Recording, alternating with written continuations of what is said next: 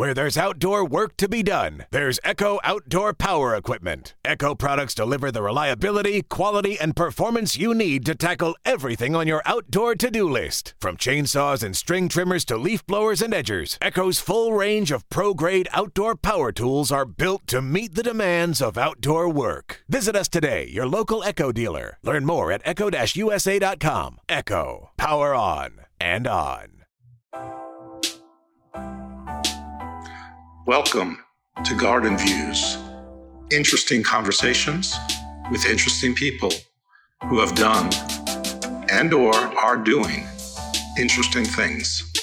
So sit back and enjoy. Welcome everyone into Garden Views, and on this episode we're welcoming in John Graham. He's going to talk to us about international diplomacy and some other aspects. But I first want to welcome our guest. Thank you for coming in. How are you today, Mr. Graham? Jeff, I'm great. I'm just coming back from my own little garden of doom. I was in Europe last week, the week before last, and I came home with my first case of COVID. Oh, my goodness. That was a nasty experience, and I'm pretty much through it right now. But anyway, I hope my brain is still working. I hope so, too. I had COVID probably twice, but only verified once, and it was no fun. Obviously it was not, anything life-threatening or anything like that, but still no fun. So guess you're probably wondering, who's John Graham? So I'm about to tell you. John Graham served as an officer in the United States Navy, including the SEALs, for 9 years, 4 years on active duty. He was a founding director and an advisory board member of the University of California Irvine Center for Citizen Peacebuilding during the last 2 decades.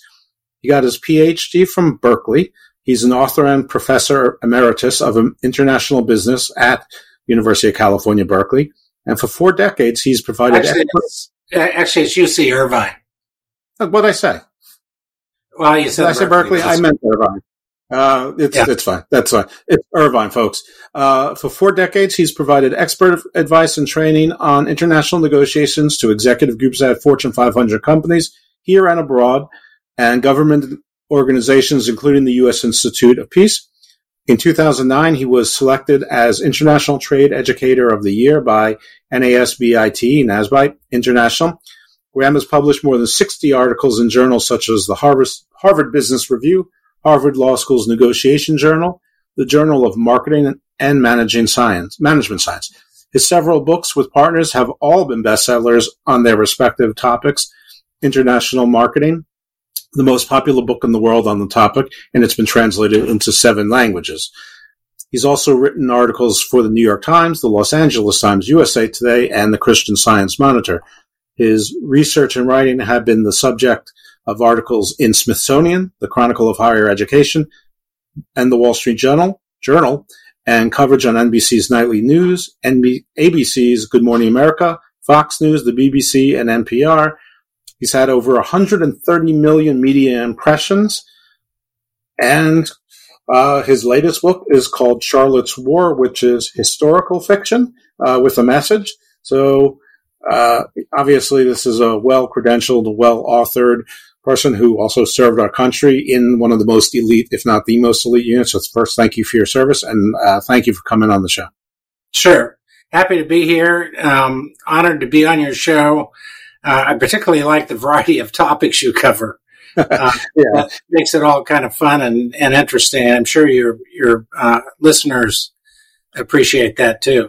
They do. It's a curse and a blessing. The blessing is the listeners appreciate it. I appreciate it. The curse is that it's hard to find, a niche where, if people are searching for a certain type of podcast, this is sort of genre defined. So I do depend a lot on personal referrals and things like that. But this show is really an excuse for me to learn things and call it a show. So I generally am only doing shows on things that I'm interested, curious about, or didn't even know exist and figured I should at least know that they exist. Now, international diplomacy is something that I know that exists, but probably don't have much in the way of any insight on how to handle it, other than what I've seen on the news, TV, movies, and read in books, which is probably mostly nonsense. So, so I guess tell me what, you're going to have to lead here. Where would you like to start? What would you like to impart to the audience? Well, why don't we talk a little bit about how people in different countries negotiate? So I got started in this business of studying negotiation and international negotiations back in the late 70s. I did a dissertation comparing how Americans and Japanese negotiate. And that study worked out real well. That resulted in my first book for business people on negotiating with Japanese in 1984. I just learned all kinds of things during the study. We videotaped Americans and Japanese negotiating. We analyzed videotapes. We also analyze what they say and look at nonverbal behaviors. And my favorite example is a question for you. What do you suppose the most common Japanese response is to an unacceptable offer? Probably thank you, because they're a very polite culture. Yeah, no, it's silence. Silence. Well, that's awkward. And Americans hate silence. Yes. Our conversational style is we do pretty good at taking turns most of the time, unless we're in an argument. But we don't have many gaps or overlaps. And what I learned studying the Japanese is they often have gaps where nobody's talking. And when we looked at the videotapes and we sat with the Japanese and Americans and asked them to interpret what was happening, about half the time the Japanese during the silent period said, well, nothing's happening. The other half, they said they were using it as a persuasive tactic, putting pressure on the other person to talk. Right. And, no matter in either case, it worked great against Americans in the 1980s. We were giving the farm away during the 1980s, and I've talked a lot about that. We've since then replicated those studies in 22 other cultures. Right. And that's really the strength of the main body of my work.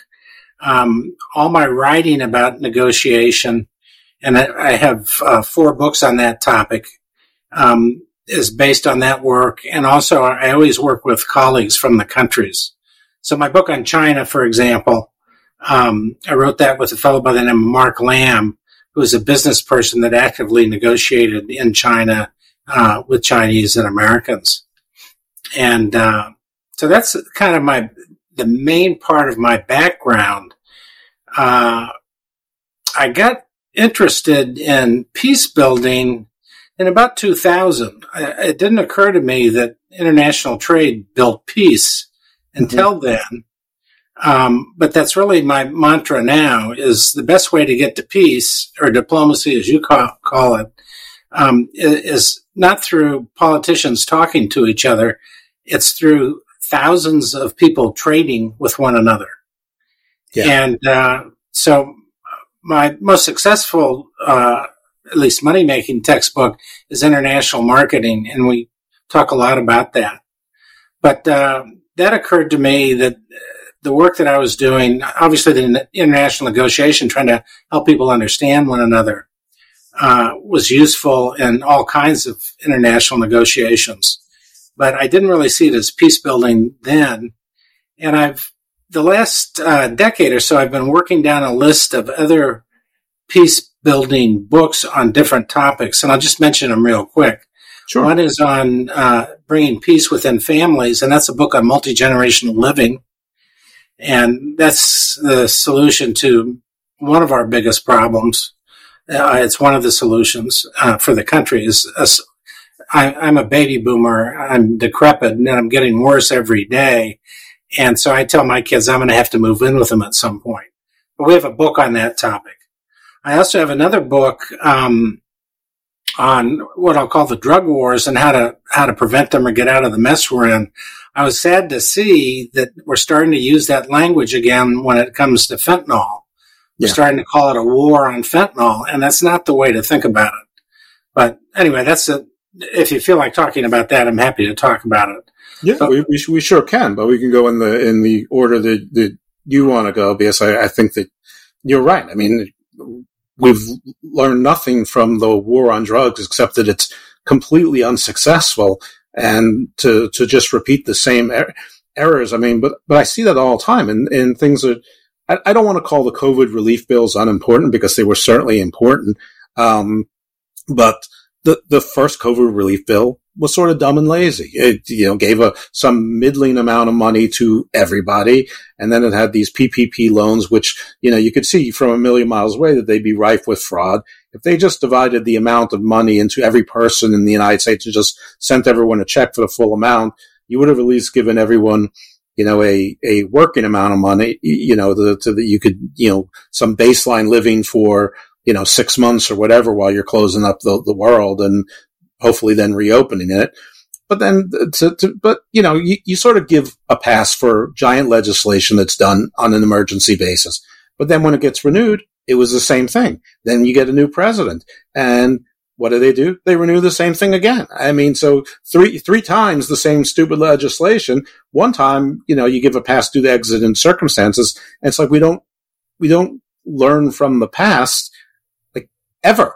I mean, your book, Charlotte's War, one of its main focuses, not its only by any means, is the war in Vietnam, the buildup and sort of getting out of it. We basically did the same thing to our allies in Afghanistan. And who could foresee it? Everyone. I mean, it's just like, if 3 presidents ran on getting Afghanistan, we get it. You want to keep a campaign promise, but, plan for it. Yeah. So what I always say is politicians cause wars. There's an excellent book I can recommend by Steven Pinker. He's a professor at Harvard. The title of it is The Better Angels of Our Nature.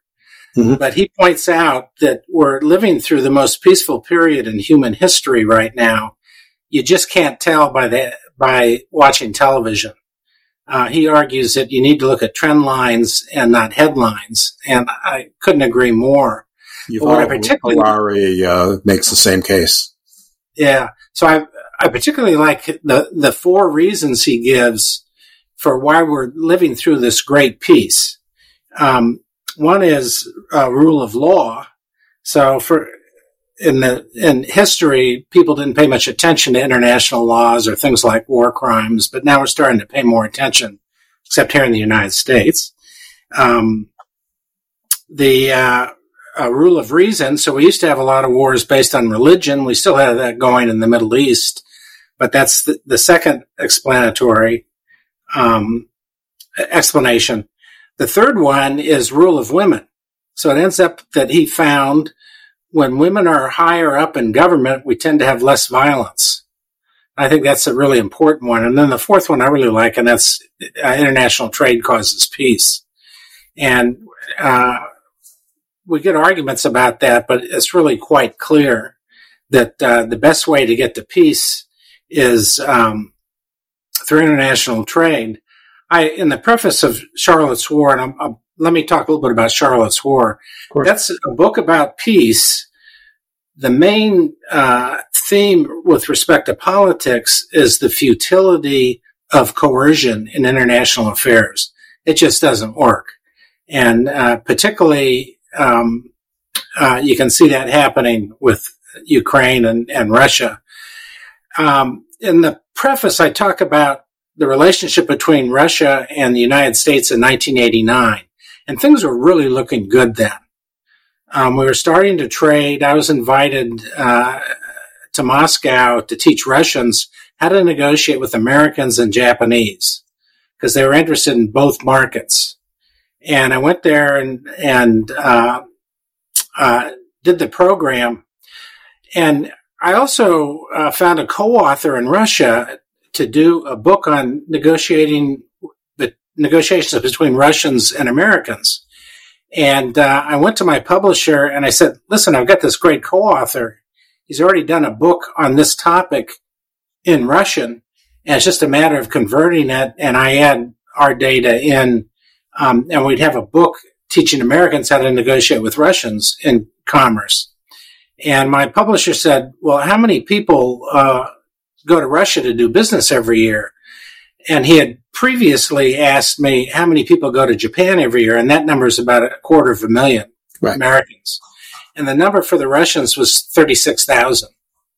So he said, we can't do a book with such a small audience. And the big trade problem we had there are two big trade problems with Russia.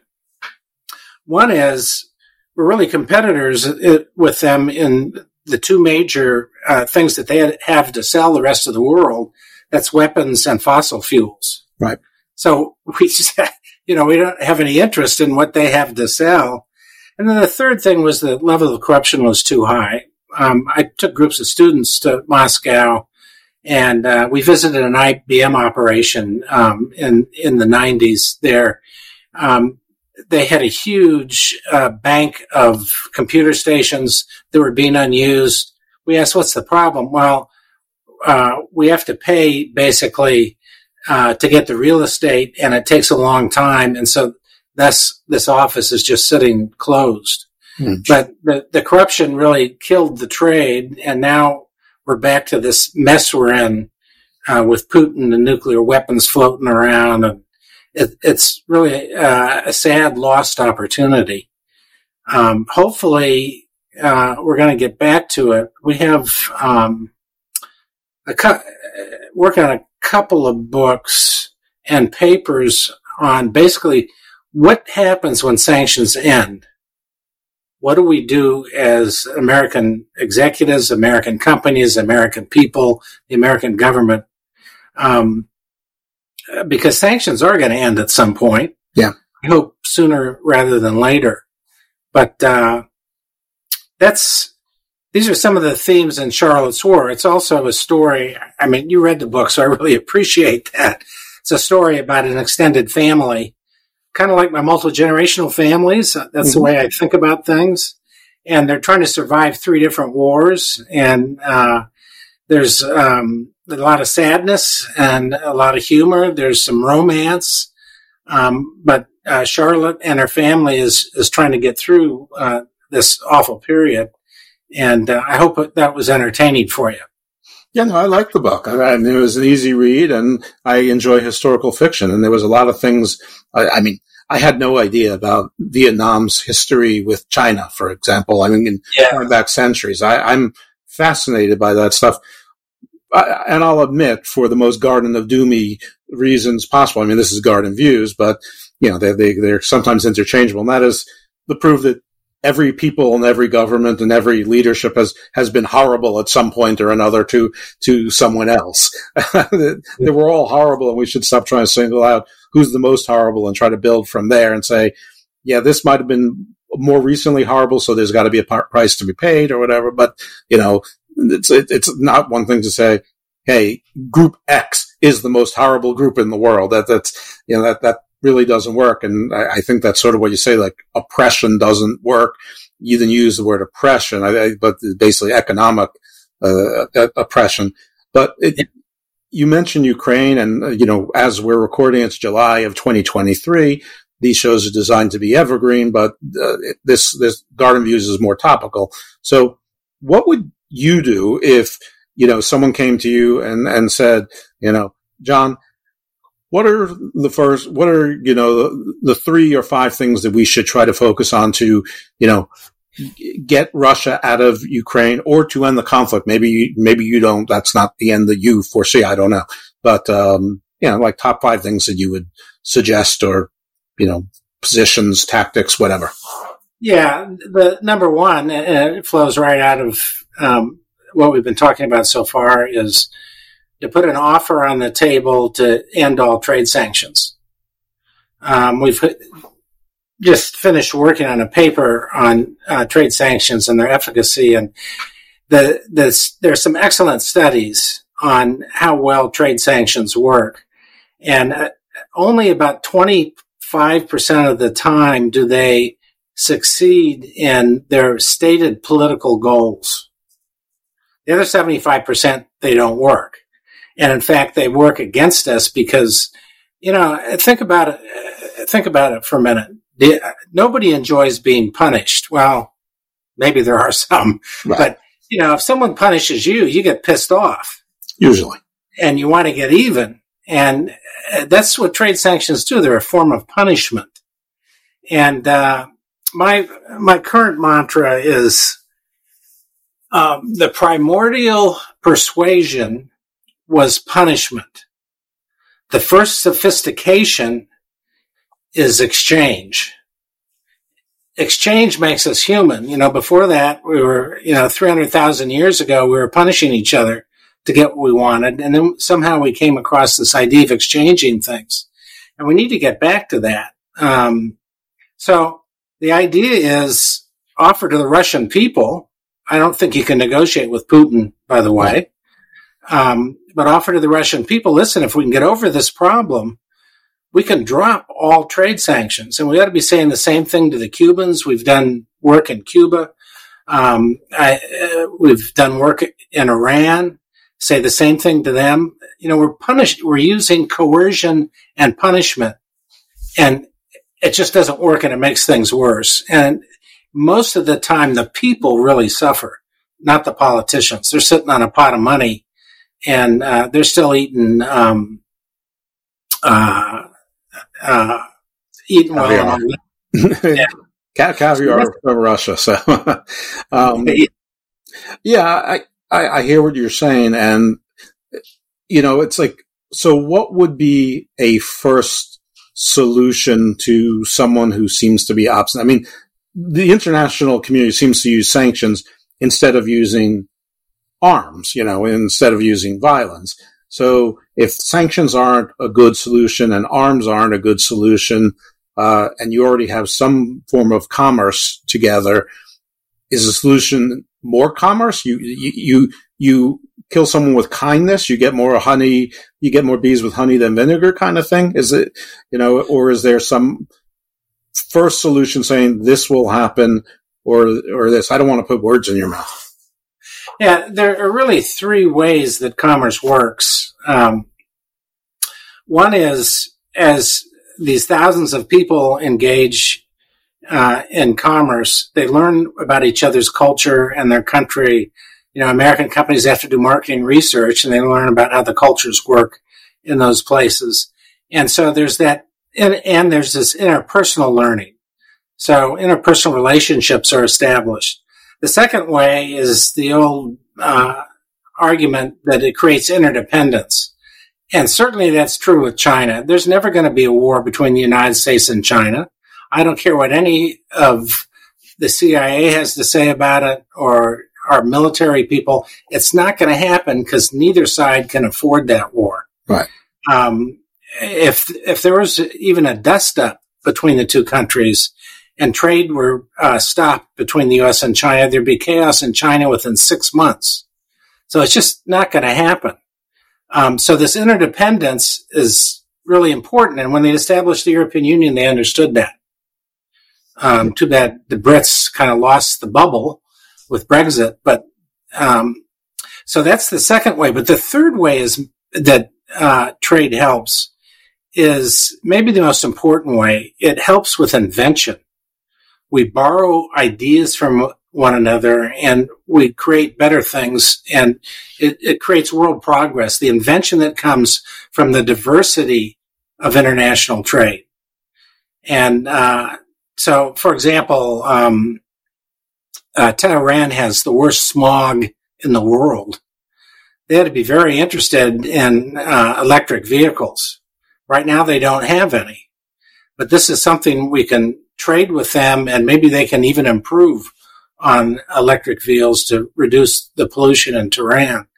It's just, there are all kinds of opportunities for invention when we get people, diverse groups together, whether it's men, women, foreigners, ethnic groups, whatever you want to say. That's where creative thinking and invention come from, those kinds of interactions. In what I think is an easier case, I hope anyway, Cuba. It's been, 60, 70 years of sanctions. They really haven't worked. I mean, I think every country that has sanctions, at some point, the people get used to it.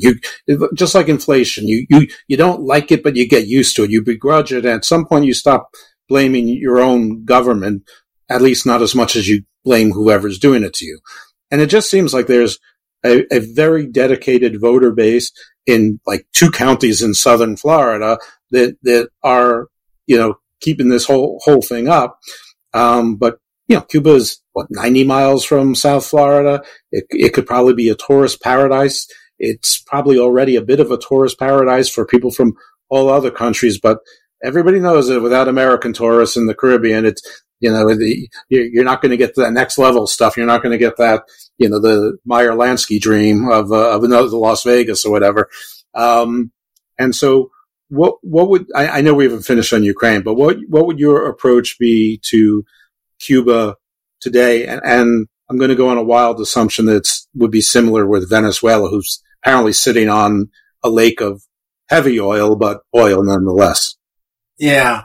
I can't speak much about Venezuela. Cuba, I know really well. We've been taking groups of MBA students there. During the last 10 years, we've probably taken 10 different groups. We have them work with Cuban entrepreneurs in trying to improve Cuban companies' operations, both state-owned and privately owned. And so our MBA students from UC Irvine are going there and meeting with the Cubans. We want to bring the Cubans back to the States to show them how our system works, but we can't get them visas. Right. And so we're trying to encourage trade and this interpersonal interaction at the same time. We were lucky enough to have a group of students when Obama came to Havana, and many of our students saw him give his speech in the rain in Old Havana, and that was really something. And for the Cuban people, but also Americans interested in international trade. Have you tried the religious exemption thing, visa? Like if they convert to like Orthodox something, they might. There's like religious exchanges. Well, that's an interesting idea. We've tried about everything. I don't think we've tried that one though. There you go. Anyway, we're still involved. We had a group from the business school go there this last spring, and our students love it. It's interesting. The other thing is that Cuba has something really important to give us. They have a great healthcare system, and it's not just Michael Moore's movie about it. Mm-hmm. We've spent time studying their healthcare system. They have really good technology and good scientists.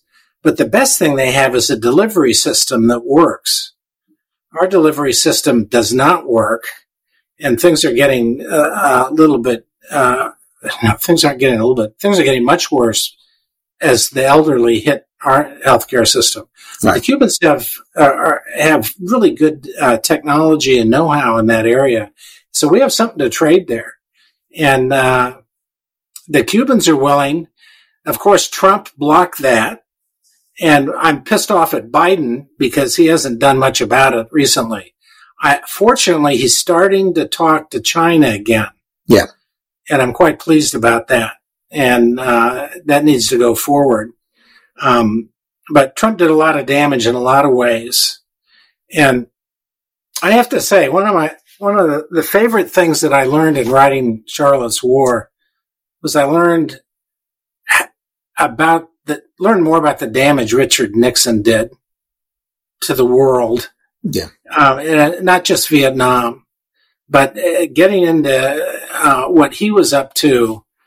For me, the best part of that was going back to the 1946 election when he ran for Congress. John Kennedy was running for Congress in Massachusetts. Nixon was running for Congress in Southern California, about 20 miles from where I live. And their approaches were so different. Nixon was red baiting already. And he continued to red bait throughout his career. Kennedy was much more interested in the United Nations and peace and building relationships. He had the Peace Corps and things like that once he became president. But even you could see this big difference even in 1946. And basically the two kinds of damage Nixon delivered. One was the war on drugs. And the history of that is in my drug book. And that's frightening by itself. But if you look at the impact he's had, we're still bitching about commies. That's the big complaint with China. Right, which is not a communist country except in name. That's right. It's not even a communist country. It's not even close. Yeah. I don't know if you can see it or your viewers will be able to see this book, The Cox Report. In 1999, my congressman here in Orange County was the chair of a committee that looked at Chinese espionage. On the back of the book, and I'll read it for your listeners. So this is a book published by a congressional committee called The Cox Report, but on the back of the book is China's Target, America. In the 1990s, everybody was doing espionage on America. The French were making tape recordings on commercial flights. And so what the Bush administration did, was try to make an issue about China, this pivot to China. We no longer want to beat up on the Soviet Union. In fact, there's no more Soviet Union to beat up on. Which Bush administration, the HW or W? W. Okay. And so he ran in 2000, in large part focusing on this pivot to China, which was really costly because 9/11 while 9/11 was happening, we were focused on China. We had an airplane that had touched a Chinese aircraft, and our plane crash landed in China, and that was the big issue. And then 9/11 pops up, and that was the real problem. The Bush administration missed completely because they were playing Nixonian type China games, and this just goes on and on. There's no reason to be afraid of China. China has huge problems. Our baby boom problem is probably the easiest to foresee problem for this country. It's happening right now, and it's awful, and it's getting worse. China's population distribution is much worse than ours, and for that matter, so is the Russian population. They've got huge problems that are going to be plaguing them for years, and it's just the nuclear weapons thing. Yes, the Russians have 5,000. We have 5,000. The Chinese really aren't even in the game. They have, 400. We're not going to have a nuclear war with China ever. It just doesn't make sense. So anyway, I'm kind of talking too much. And no, you're the guest. You're the one that's supposed to be doing the talking. Yeah. So this China. Let me just finish that.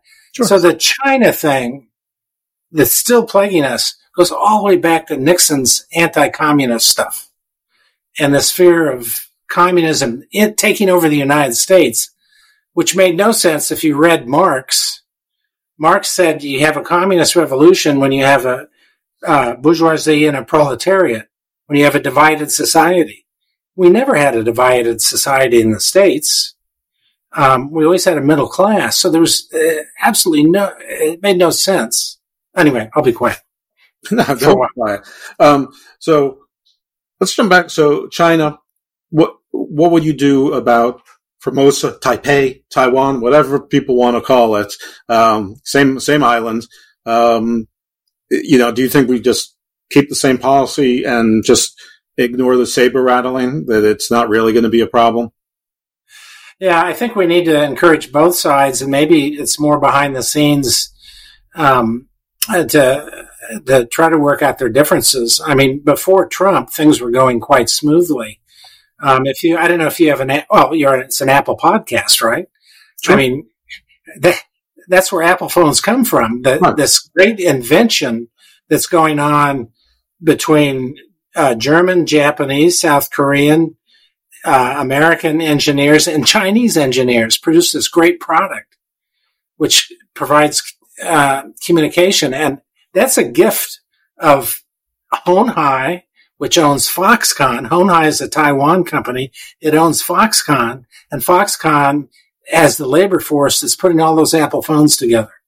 And this is a great gift. And we can do more there. The other common problems we have is environmental stuff. Oh, geez. we really need to help each other. We keep track. We have something at UC Irvine called the U.S.-China Barometer, where we try to do what Pinker said. Pinker said, look at the trend lines. Mm-hmm. And we've been following the relationship between the U.S. and China for more than a decade, and we can look back 20 years now and see how the trends are going. And, the huge problem facing both countries is climate change and getting control of that. And we need to collaborate. This fentanyl thing, we need to collaborate, but mainly we need to work on demand in the United States because it's coming from Mexico and China. But we've got all these reasons to work together, and all we've got, driving the wedge between us is guys like Nixon from the 1940s. Right. That's really the disturbing part of the story. Right. They say you are always fighting the last war, and it seems like in some cases we're fighting, 2 or 3 wars ago. The Russians right now seem to be fighting World War I in Ukraine, with some upgraded weapons. This is complete speculation and based on what you just said. So I know that the CHIPS Act was passed a couple of years ago in the Biden administration. That was to develop more chips manufactured here in the United States, which is great. America first, all that. But one of the things about Taiwan is something like 80 or 90% of the top quality chips come out of Taiwan that by being used by everyone, including China, that's putting them in those phones that's being sold to us here in America. Do you think that the CHIPS Act may also be a way to make America an importer to China so that they're not so reliant on Taiwan to maybe alleviate whatever fears or paranoia they have about Taiwan, sort of, cutting them off from that market? Yeah, the fear thing, being cut off from access to the best chips, is a big problem. And that really wasn't much of a worry before Trump and my colleague, Peter Navarro. Peter Navarro was also at UC Irvine. I worked with him for 25 years. We had books out at the same time on China. His was Be Afraid of China. Our China book was China's an Opportunity. Right. I told Peter, this is great. We can do seminars together and we can argue about the China relationship. This is circa 2008. And he wouldn't do it because he really didn't know anything about China. Right. He likes to talk. He doesn't. He's gotten himself into a bunch of trouble since then. So, all right. So we have Taiwan. We talked about Cuba, trying to build the exchange. We never quite finished Ukraine other than remove sanctions or a date certain to remove sanctions if X occurs. I assume X means, cessation of hostilities. Does that also mean leaving all territory, including the Crimea? You know how Russia likes their ports. Yes. Yeah, in 2014, I wrote a letter to the Time magazine, which they published. And that was right after the Russians took back Crimea. And I argued at that point in time that the most amazing fact of the last century was the peaceful dissolution of the Soviet Union. That if you look at that you would never predict a peaceful dissolution. No. And I called the Crimea thing a mistake. Part of the reason I called it that is because I think the majority in Crimea speak Russian as a first language. Now, so that was my statement back in 2014. That's when things didn't get really crazy like they are now, and all the killing has been happening. But whose mistake? Was it the mistake of the rest of the world and its lack of response, or was it Russia's mistake or something else?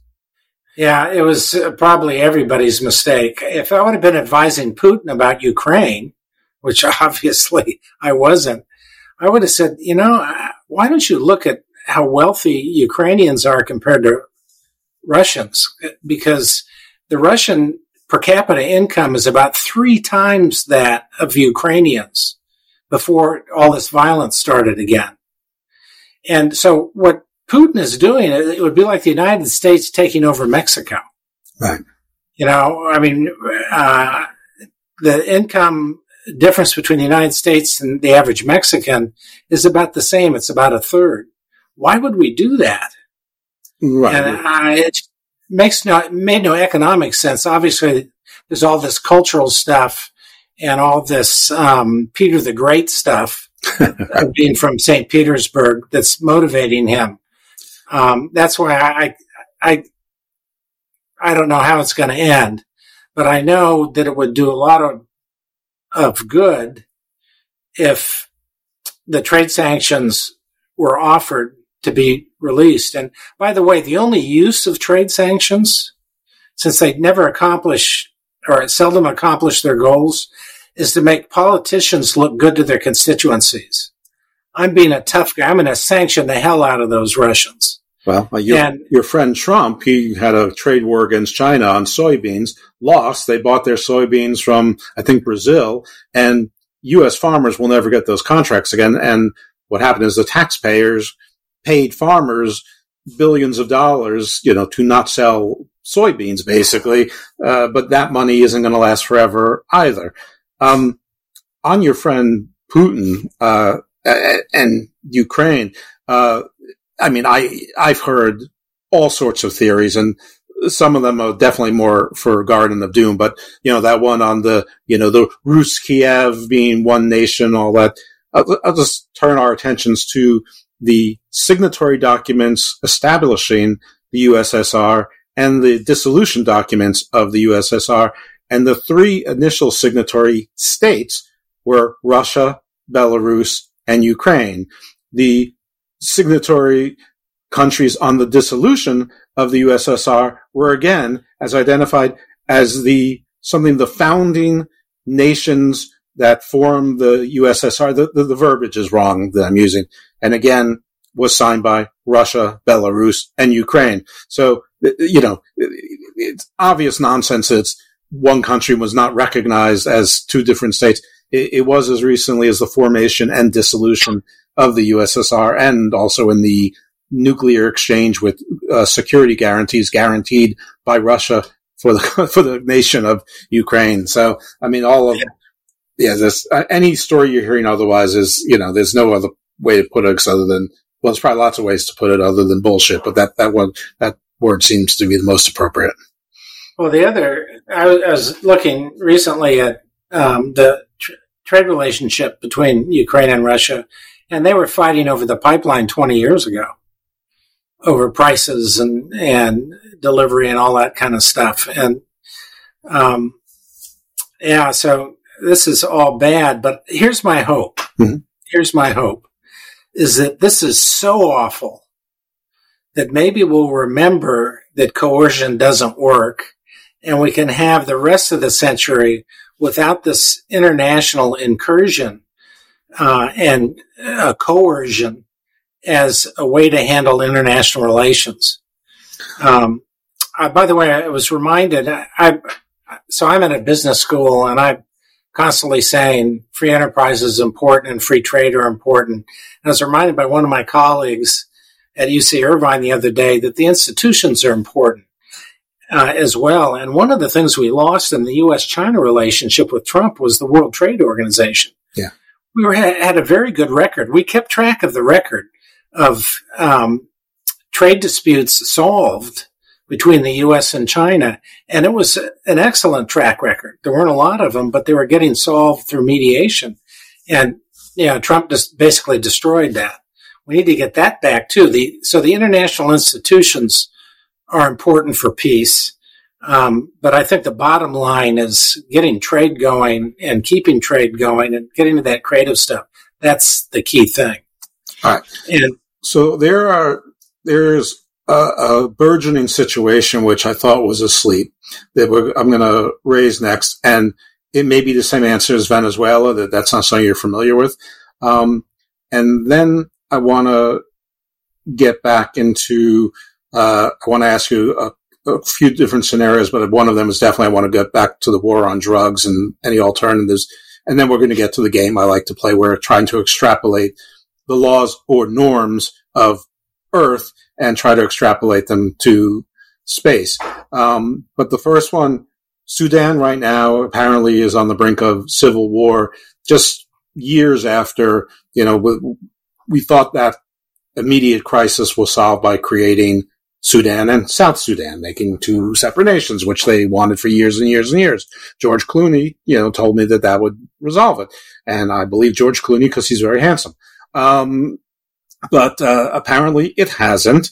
I'm not sure where all the issues are. I know that it seems to be it seems like it's a issue between factions of the military in this particular case, but there has to be issues with the populations that, support or oppose these factions in the military. I have another guest on, maybe Professor Patricia DeGennaro, who, if you don't know her, you should make each other's acquaintance. We talked about it a little bit, but what would your approach be to what's going on in Sudan now? Yeah, I don't know that area at all, but I can say one thing. Yep. It's a question. Who's providing the bullets? Yeah. Who's providing the bullets for that war? And that there are American suppliers, and that there are Russian suppliers and British suppliers. Who's supplying the ammunition so that people can kill each other? And, the end of the Cold War was so important because we stopped supplying the bullets in so many places where we were before. And so that's my question. And nobody's talking about that because there's a lot of people making a lot of money supporting that conflict. Well, let's just say that, let's not say anything. Let's say we identify that it's the British, it's the Americans, it's the Russians and the Chinese. What do we do about that? How do we approach it? Because you've already said sanctions aren't a great idea. So how would you stop the flow of those bullets? Well, in the United States, we only have control over American companies do. And we just stop that trade. By the way, when I say trade causes peace, obviously if the trade is in weapons, that's the one example that doesn't seem to make sense. But we stop selling arms and try to get the other folks to do the same thing. Right. I know this is unavoidable. I know that you have the answers to everything, and you already said that you don't know that much about Sudan. So I tipped off a very long question for an answer that was predicted earlier with Venezuela, and here I go into the breach again. I do it. But I did read a book. It was fiction, but the authors, one was a retired admiral, blah blah blah. And in that book, one of the plot lines was that you would sell arms to a country like Chad, and they would make their way to the border, and they'd find their way into Sudan anyway. And I guess Chad is an ally of the U.S. and the French and a couple of other places, according to this book anyway. I haven't done, but is that just something that's going to happen no matter what? You can't stop all black markets. You can just try to do the best you can. Yeah, well, I'm not sure that's true that you can't control them. In the current political circumstance in the United States, I suppose you can't, because the weapons makers have too much political sway. And the American people need to stand up to those folks. And that's a whole nother area. But that's all I can think to do is stop the arms trade. I think this would be the perfect time because the weapons makers. Well, we've got to restock the American reserves and arsenal. What is that the right word now? Arsenal. So they wouldn't lose a dollar. Listen. I'm sure some of them would be smart enough to see past a couple of years from now, but they could sell strictly to the United States government for the next couple of years, just restocking our arms or maybe helping, the Brits or the French or whomever. And and never have to sell anything to Sudan. Now, I know that there's no such thing as too much profit, but they only do have up to X capacity. That's part of what I'm hearing is that we can't make enough bullets to send. Yes. Well, it's interesting. I was in a meeting in the 90s, right after the Cold War ended, and they were talking about cutting defense spending then, and it was cut dramatically despite predictions, and it really hurt the California economy because California is a big recipient of defense funds, obviously. But we got over that, and I don't know if you look at defense spending. Well, the numbers. I mean, we spend about 40% of the world's entire investment in weaponry. Mm-hmm. And I don't know why we do that. Because if you believe in Pinker, what Pinker is saying, and I do, we're at this great peace right now. And why are we still spending so much money on weapons? And it's because of the fear mongering going back to Nixon, and fear of the commies, all this kind of stuff. And Americans have no reason to fear anything. We've got more weapons than anybody. We have more civilian firearms than anybody. We've got weapons all over the place. And in one sense, that's a reflection of our fear of the future. And really, we're quite secure. But we're getting back to the voters and the political system, and that complicates things, of course.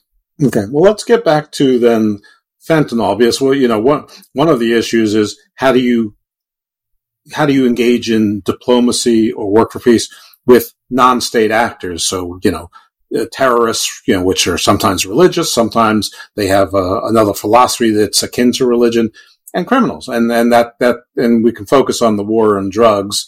So we don't have to call out anyone as a terrorist or a religious fanatic and get them upset with us. Nobody likes fentanyl. So, but whatever you think, I mean, I assume that you'd have a similar approach for any non-state actor.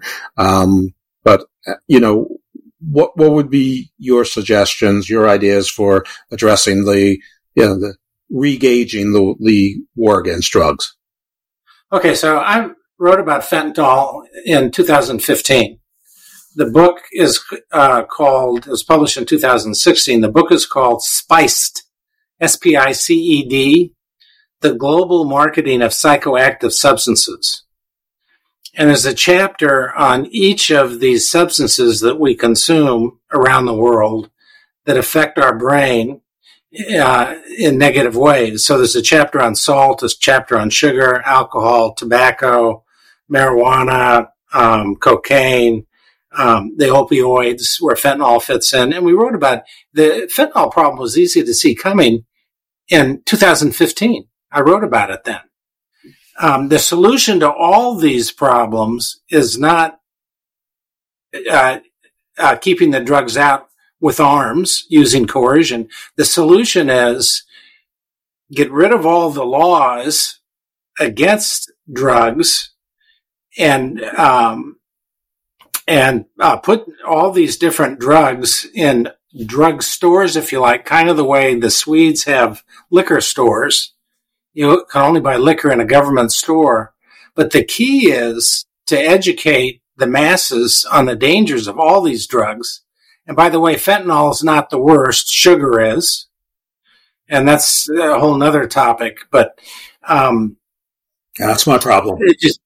But the key is, and what we suggest in plain detail, is that there be licenses given to get into those stores, like a driver's license. Mm-hmm.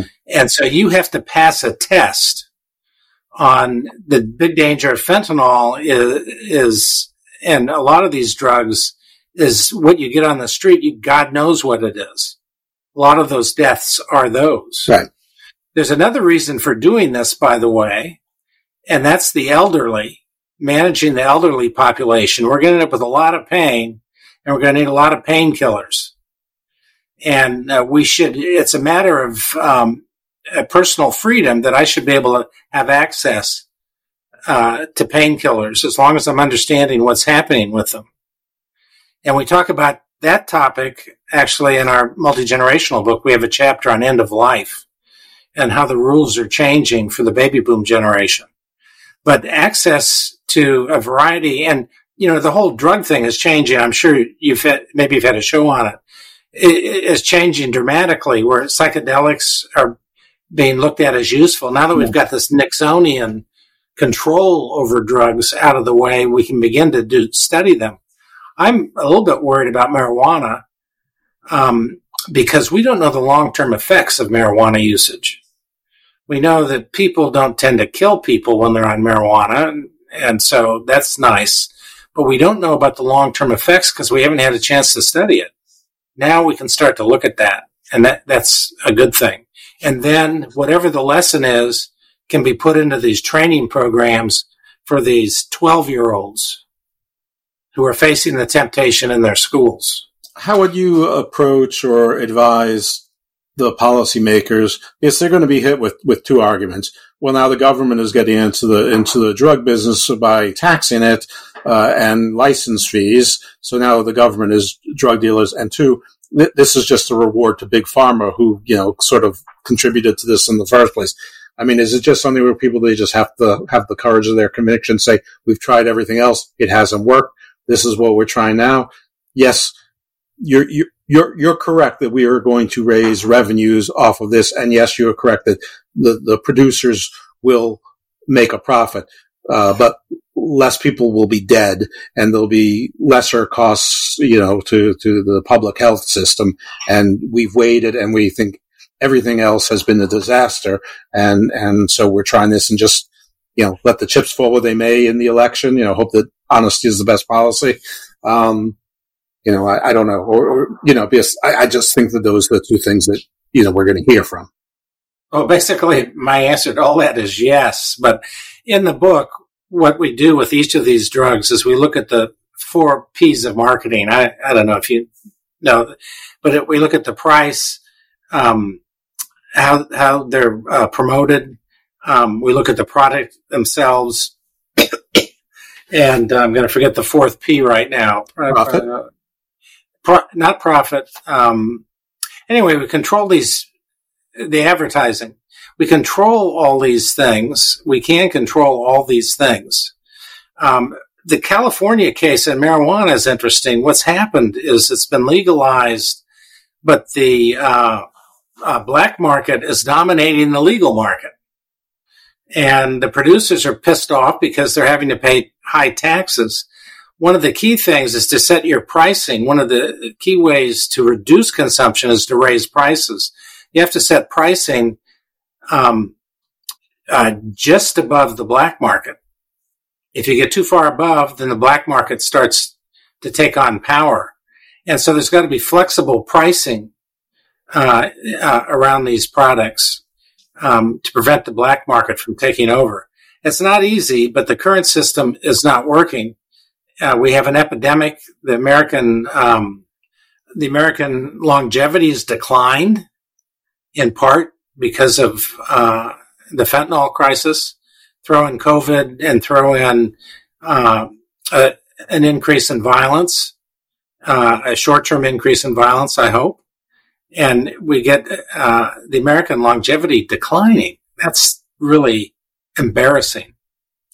Embarrassing. Would you suggest the same approach for when you said all? I'm assuming when you said all the drug laws that would include heroin, cocaine, whatever. Everything's treated the same. Yeah. Okay. Fair enough. All right. So now we're going to play my fun little game, which I don't know how fun this is, but we're going to extrapolate. Like, what would John Graham's approach to forging some sort of international structure or system as we go spacebound? And you can use whatever examples you think work, whether it's maritime law, aviation, Antarctica, or something else. This is your chance to start something almost brand new with almost no real law, and even that law is sort of treaty based and not signed on by everybody. So this is literally a blank slate for you to say how we're going to proceed into space as a human community. Yeah, my initial response is I'm not worried about it at all. I don't think we're going to get very far. I don't think that space travel, and I hope I'm wrong, but I don't think that space travel is practical unless you have speed of light travel.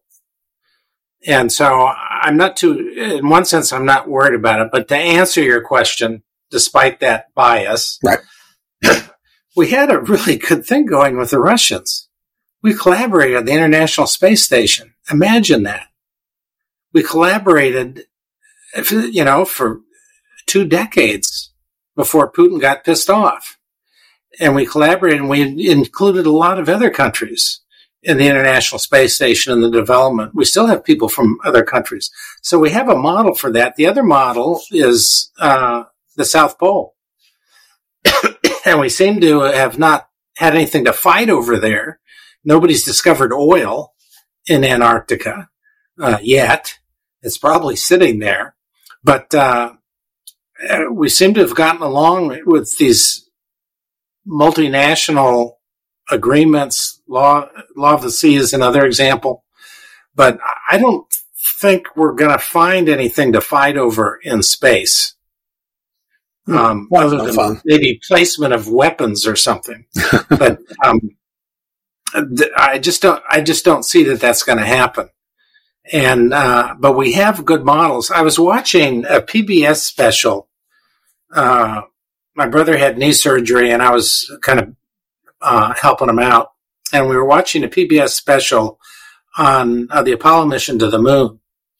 And one of the things that came out is Kennedy and the Russians were having talks about collaborating in space in the 1960s, when it was still the Soviet Union. Mm-hmm. We were still competing in all these different ways.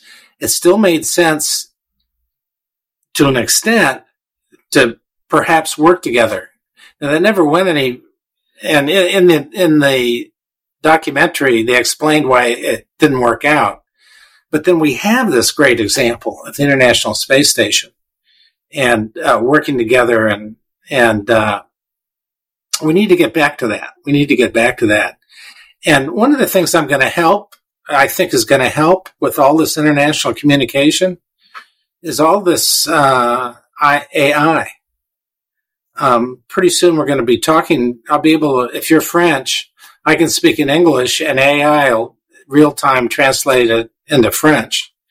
And I think that's going to make it, that's going to help a lot. Well, how are we going to negotiate with AI when they realize that they don't need us, but or it doesn't need us? Well, I don't know. We need to keep a plug that can be pulled. I guess. I don't know. I know the answer to that, but I'm looking at in our multi-generational book. We're looking at the healthcare system, which is just a disaster happening. It's not going to happen. It's happening right now. I've got a son that's a doctor, and he can't see a new patient for, 2 or 3 months because he's so busy. Right. And so overwhelmed with particularly the elderly patients. And hopefully that'll add capacity to the system. AI will add capacity. And there's a lot of, all this is 6 months old. The whole discussion is 6 months old. But I think there's a lot of opportunity there to get us through some of these problems. Well, I hope that you are right with that. Anyway, we've gone an hour, so I want to be respectful of your time, but I certainly want to give you an opportunity. First of all, is there anything that I should have asked you about that I didn't? And then, of course, restate your books and where people can find you and follow you, assuming you want to be found. Yeah, I think we covered about everything. We didn't cover some of the humor in Charlotte's War, which was a lot of fun developing. And the romance stuff and the everyday life stuff of that extended family. That was a lot of fun for me to write, and so I hope it was interesting to read. The way to get a hold of the best way to get a hold of me is to go to the book website. It's grahamsbooks.com. grahamsbooks.com. This, assuming that you post this, that'll be posted there for people to see too. I also have a photography website called grahamsgalleries.com. And the photography is part of the books for kids. I have 2 books for kids that are trying to put extended families together. And those books are discussed there. We didn't talk about those at all. But, well, feel free to list all of the books that you've written. I know some are under John Graham and some are under J. Lawrence Graham. But yeah, why don't you just give a recitation on all of your books? Okay. So 4 of my books are on international negotiation. The first one was on U.S.-Japan. Then we did U.S. and China. Then we did one on the rest of the world. It's called Global Negotiation. We're revising that book at the moment. Maybe the most important book of all the negotiation books is called Building Relationships Through Inventive Negotiation. The title is "And" with a question mark, A-N-D question mark. They're all available on Amazon, but you can see them all at all these nonfiction books listed also on grahamsbooks.com. International Marketing is the textbook. It's now, we just finished the 19th edition of that book. Wow. I have co-authors on that book and most of my books. The drug book, again, the idea is to create peace in the streets and get around this whole drug war idea. But it leans on my knowledge of marketing and international marketing. And so we describe how all these products are marketed internationally, including fentanyl, including marijuana, etc. That's the name of that book is Spiced, The Global Marketing of Psychoactive Substances. The multi-generational book, the current edition, which is the second edition, is called All in the Family. And it's practical considerations of multi-generational living. The new title is Under One Roof. And that will be out around the first of the year. That'll be the third edition of that book. The 2 kids' books, one is called The Great Squirrel Burglar.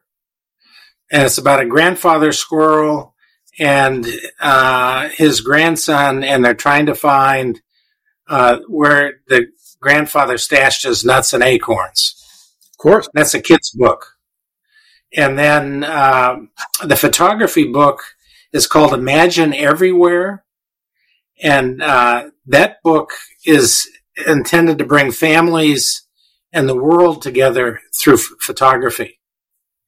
And I think that covers them all. I've got a couple more in development, one on Iran and maybe one on Russia. Ah, well, excellent. When the sanctions are over. But, well, maybe when you're finished with those or further in the process, you'll come back again and talk about those. Folks, the N question mark, by the way, plays a prominent role in Charlotte's War. I'm not going to spoil it. And or as symbol ampersand question mark. So that's another little tease to pick up the book and read it so that you know what that means. You can be in the in crowd that knows what that means. And, we've heard a lot about talk, and your inclination might be, well, he's just a progressive peacenik from California. The man was a Navy SEAL, and an active duty for 4 years. So shut up. So, yeah. And I should add to this, though, that I was never in the war. Yeah, you're still a Navy SEAL. And I'm happy about that. But anyway. I'm sure, but you're still a Navy SEAL. And so he's earned his right to say it, and obviously got published and does things with Harvard and places like that. So, all right, I couldn't thank you enough for being on the show, and hopefully we'll hear from you again. Folks, check out his books, and I'm going to attempt to put the links and whatnot in the show notes. And we thank you for listening to Garden Views and give us a rating and a review and a referral, and you'll hear from us again next week. Jeff, thanks so much. I really appreciate the opportunity to talk with your audience, and I appreciate getting the word out. And I appreciate that you couldn't figure out the end of the book until you got to it. That's right. Well, thank you, Frank. Was the president Okay. of these United States. I dreamed I replaced ignorance, stupidity, and hate. I dreamed the perfect union and a perfect law undenied. Most of all, I dreamed I forgot the day John Kennedy died. I dreamed that I could do the job that others hadn't done. I dreamed that I was uncorrupt and fair to everyone. I dreamed I wasn't gross or base, a criminal on the take. And most of all, I dreamed I forgot the day John Kennedy died. Oh, the day John Kennedy died. Oh, the day John Kennedy died. I remember where I was that day. I was upstate in a bar. The team from the university was playing football on TV. Then the screen went dead and the announcer said there's been a tragedy. Unconfirmed reports the president's been shot and he may be dead or dying. Talking stopped, someone shouted what? I ran out to the street. People were gathered everywhere saying, did you hear what they said on TV? And then a guy in a Porsche with his radio hit his horn and told us the news. He says the president's dead, he was shot twice in the head in Dallas, and they don't know by whom. I dreamed I was the president of these United States. I dreamed that I was young and smart and it was not a waste. I dreamed that there was a point to life and to the human race. I dreamed that I could somehow comprehend that someone shot him in the face.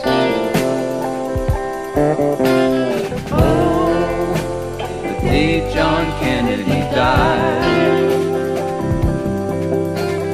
Oh, the day John Kennedy